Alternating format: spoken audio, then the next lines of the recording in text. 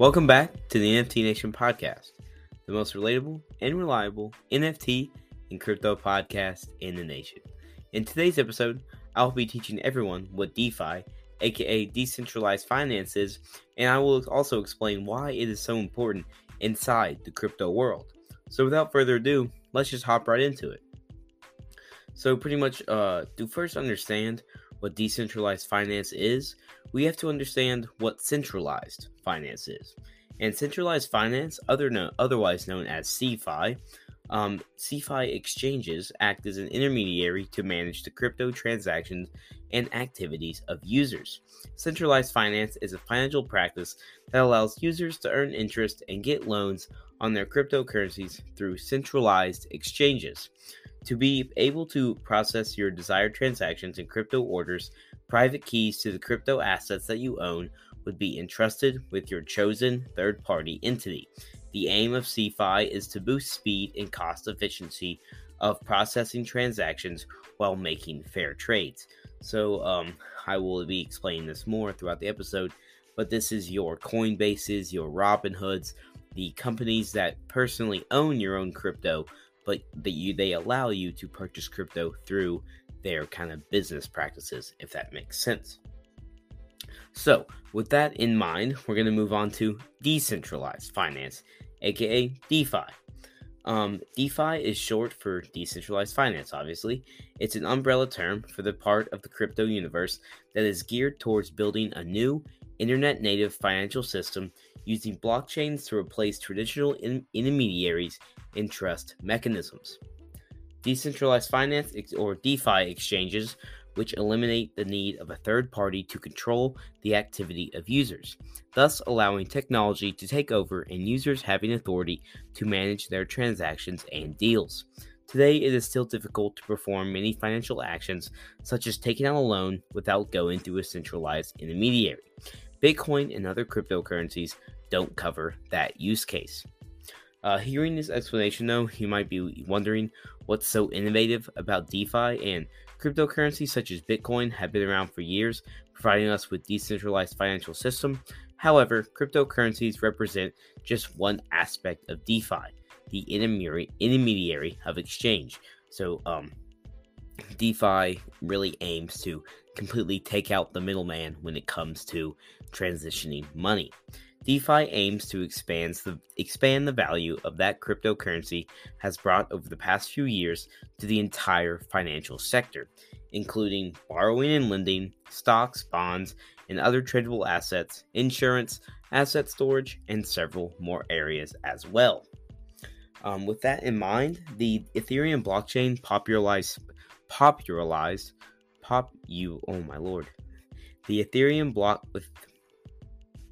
With that in mind, the Ethereum blockchain popularized smart contracts, which are the basis of DeFi, in 2017. Other blockchains have since implemented smart contracts. So, what is exactly CeFi versus DeFi? Like, how do we compare the two? And the main motive of decentralized finance platforms and centralized finance platforms remains the same, i.e., to facilitate people to use cryptocurrencies for all of their financial needs and services, but the way they both execute is different. So obviously, the main goal of both CeFi and DeFi is to get users to use cryptocurrency to move finances around. So pretty much we're going to go kind of deep in depth of what CeFi actually is. And to kind of hop into that, we'll start with, there are many ways in which centralized finance differs from decentralized finance, and we're going to explain how these are actually different from one another. And Binance, Coinbase, Libra, etc. are well-known CeFi exchanges that have been carrying out crypto financial services for quite some time now. Users typically create an account with these companies and use the platform to primarily transfer and receive funds. But these exchanges not only provide crypto trading services, but also support other services like lending, borrowing, margin trading, and many other services. Hence, the more the number of services a CeFi exchange provides, the more number of users, since these are entities that are established and have been around for a while, users trust these platforms while providing intimate and confidential information about themselves. So pretty much like their driver's license, their social security number, all stuff like that. However, since they are centralized in nature, there is always a possibility of data security breach and thefts, as these platforms are susceptible to cyber attacks and data leaks. One of the many advantages of centralized finance over DeFi is that they support cross-chain exchange for multiple cryptocurrencies, although these cryptos are generated on individual blockchains, thus displaying interoperability of cryptocurrencies. DeFi exchanges also enable the conversion of fiat currencies to crypto and vice versa in an easy and seamless manner. So some of the benefits of CeFi, aka centralized finance, is number one, higher interest rates.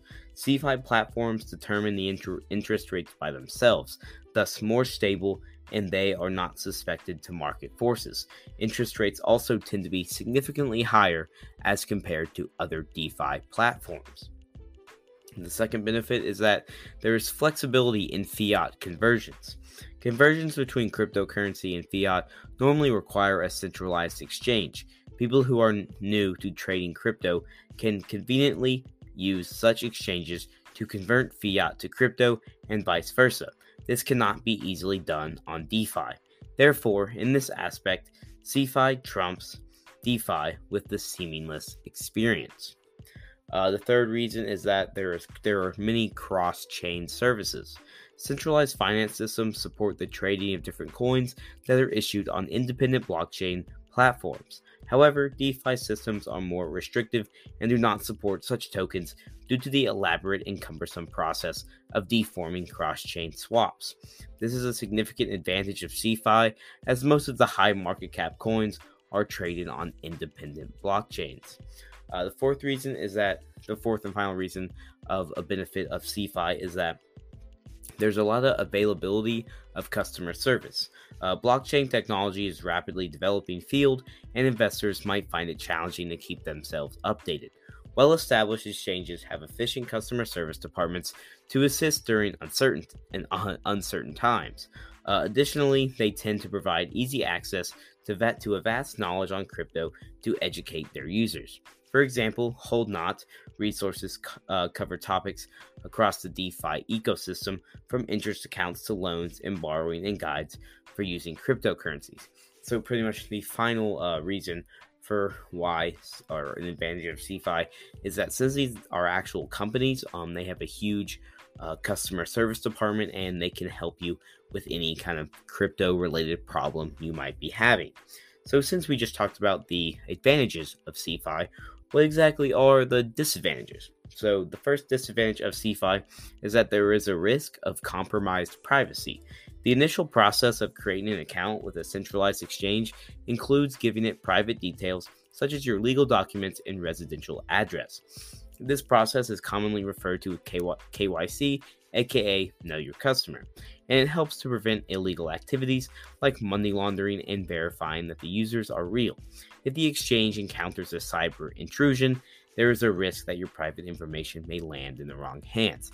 So obviously, if something like Coinbase's servers were hacked and they somehow it was the server where your information is on, that hacker can now have access to your driver's license, passport, or even your social security number, which is not great at all. The second risk of DeFi is that there is a risk of losing your funds. So in CeFi, users entrust their funds to their chosen centralized exchanges and have no autonomy over their funds. Essentially, we are trusting the people managing the business to uphold a high level of security and protect the assets. If the exchange is hacked, there is a high possibility of losing them. So to use Coinbase as an example, if Coinbase was hacked and they hacked into many users' wallets, those hackers could steal your crypto from your wallet. Despite these risks, you need not to worry about CeFi, as almost all exchanges utilize blockchain forensics and have companies to keep a lookout for any fraudulent activity. They aim to reduce any risk and protect their customers. providing a reliable environment. So since these are very public companies and even like Coinbase is on the stock market, they have to uphold a high level of security as well. They have to hold a very good brand image, so they are going to do their best to keep your crypto assets as safe as possible. So with that out of the way, let's just move on to DeFi. So due to its decentralized structure, DeFi is hands down the best when it comes to protection of personal data. Users are the sole owners of their data, hence there is no chance of funds being stolen or misused or vulnerable to thefts. Users are responsible for managing their own funds and activities. As decentralized finance is hosted on a blockchain platform like Ethereum, smart contracts are designed to automatically execute transactions when a particular condition is fulfilled. Since smart contracts are automatic, users can be fully assured that transactions will never fail and will be properly executed. Almost always. Users do not require any permission to join a decentralized finance exchange since it is permissionless. That is why it is known as being decentralized, which is not the case in centralized platforms like CeFi. So a problem you can run into is that, say you were under the age of 18 and you want to trade many crypto assets, you are not going to be able to join a centralized finance platform because they have to do KYC and you have to be above 18. But with DeFi, you can do it at any age completely anonymously. But since DeFi exchanges have been lacking in providing services like cross-chain exchanges, since the process of cross-chain exchange is cumbersome and very complicated, DeFi platforms fail in providing this interoperability. But with growing technology, DeFi exchanges have been able to provide alternatives in this regard. So pretty much, it's very hard for a DeFi exchange to implement cross-chain trading, but it's very easy for a centralized financial structure to do so. But since technology has been improving in the past few months and years, DeFi is getting ever closer to having this on the ground. So some of the basic examples of decentralized finance exchanges are Kyber, Total, MakerDAO, and something like PancakeSwap. So to move on from that, what are the advantages of DeFi? Why should we use it? Why would we even consider using it when something like Coinbase is so easy to use?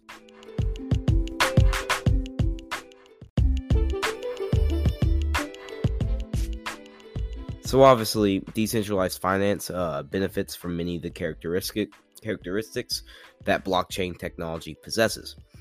These benefits include that no credit score or borrow history is needed.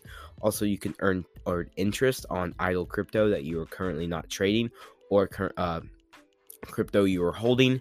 You're able to earn interest on that. And the first kind of biggest example of why it is good to use DeFi is that there's autonomy.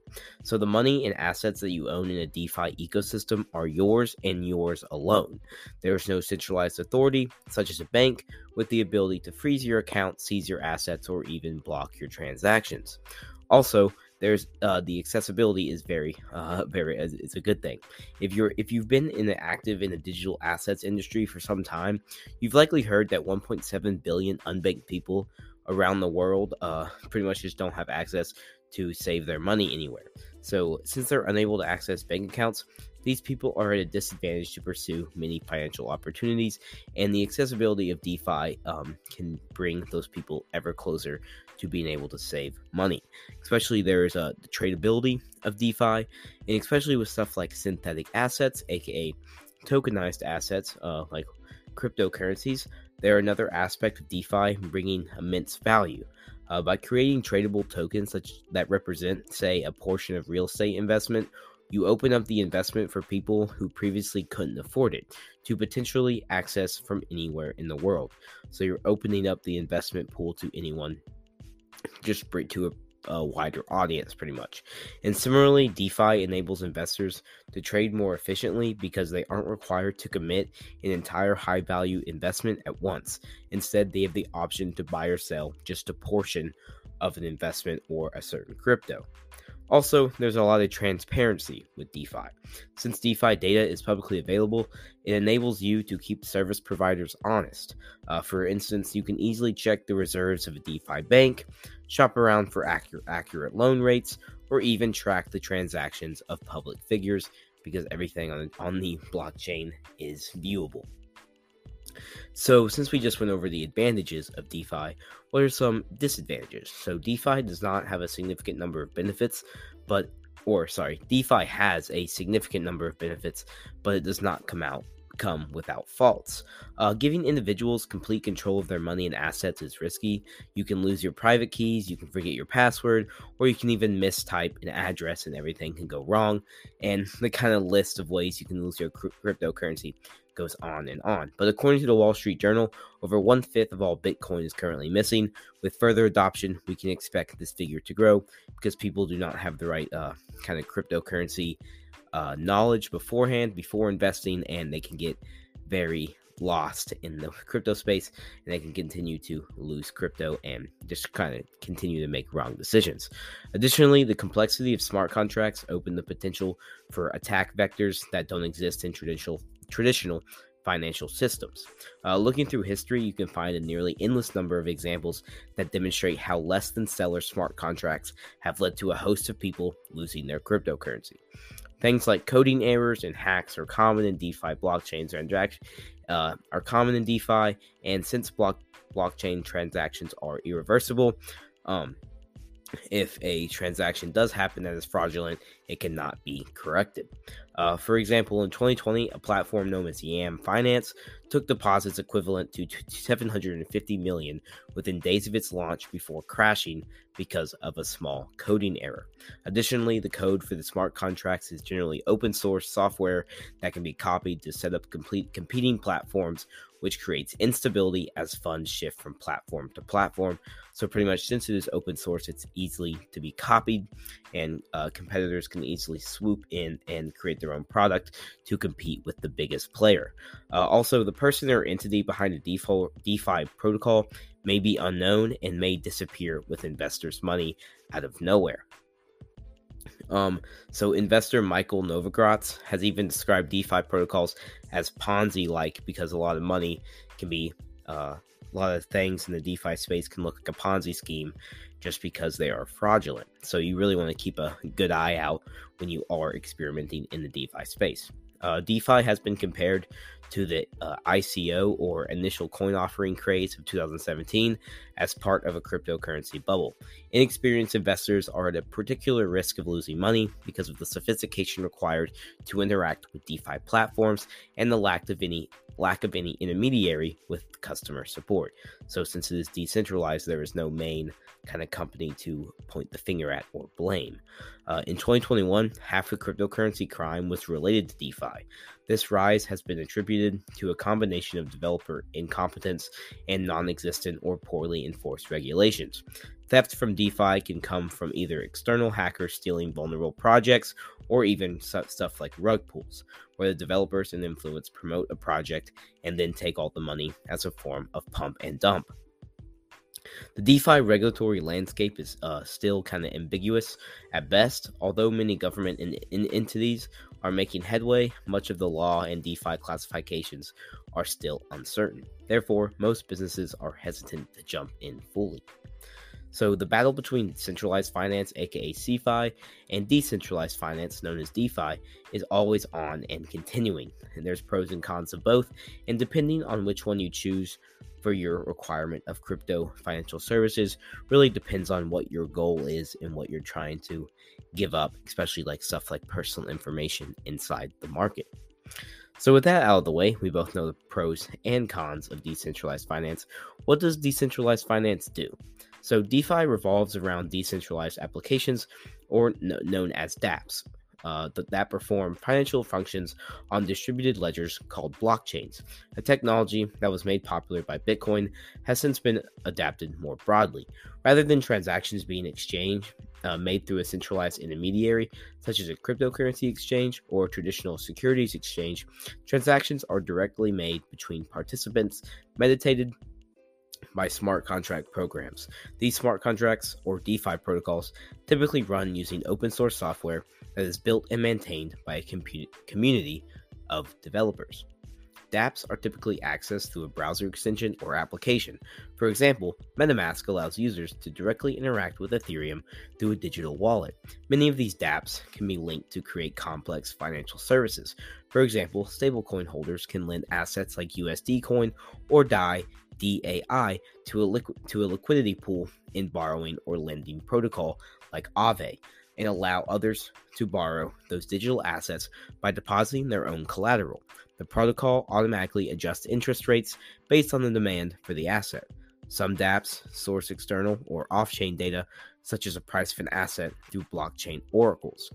Additionally, Aave introduced flash loans, which are uncollateralized loans of an arbitrary amount that are taken out and provably paid back within a single blockchain transaction.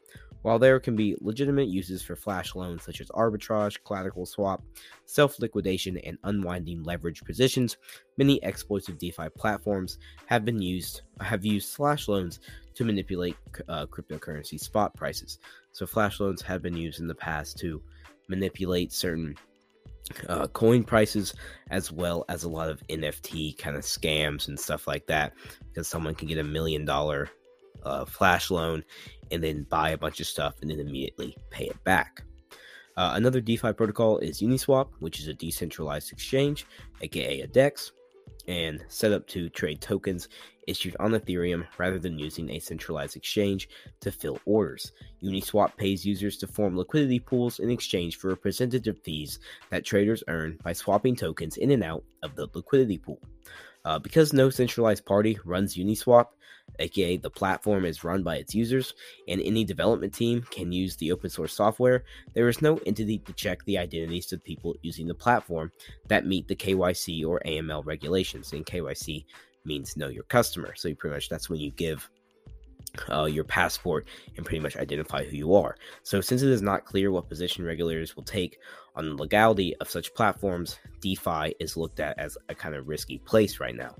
Also, when dealing with DeFi, you have to understand that since everyone is autonomous, no one is actually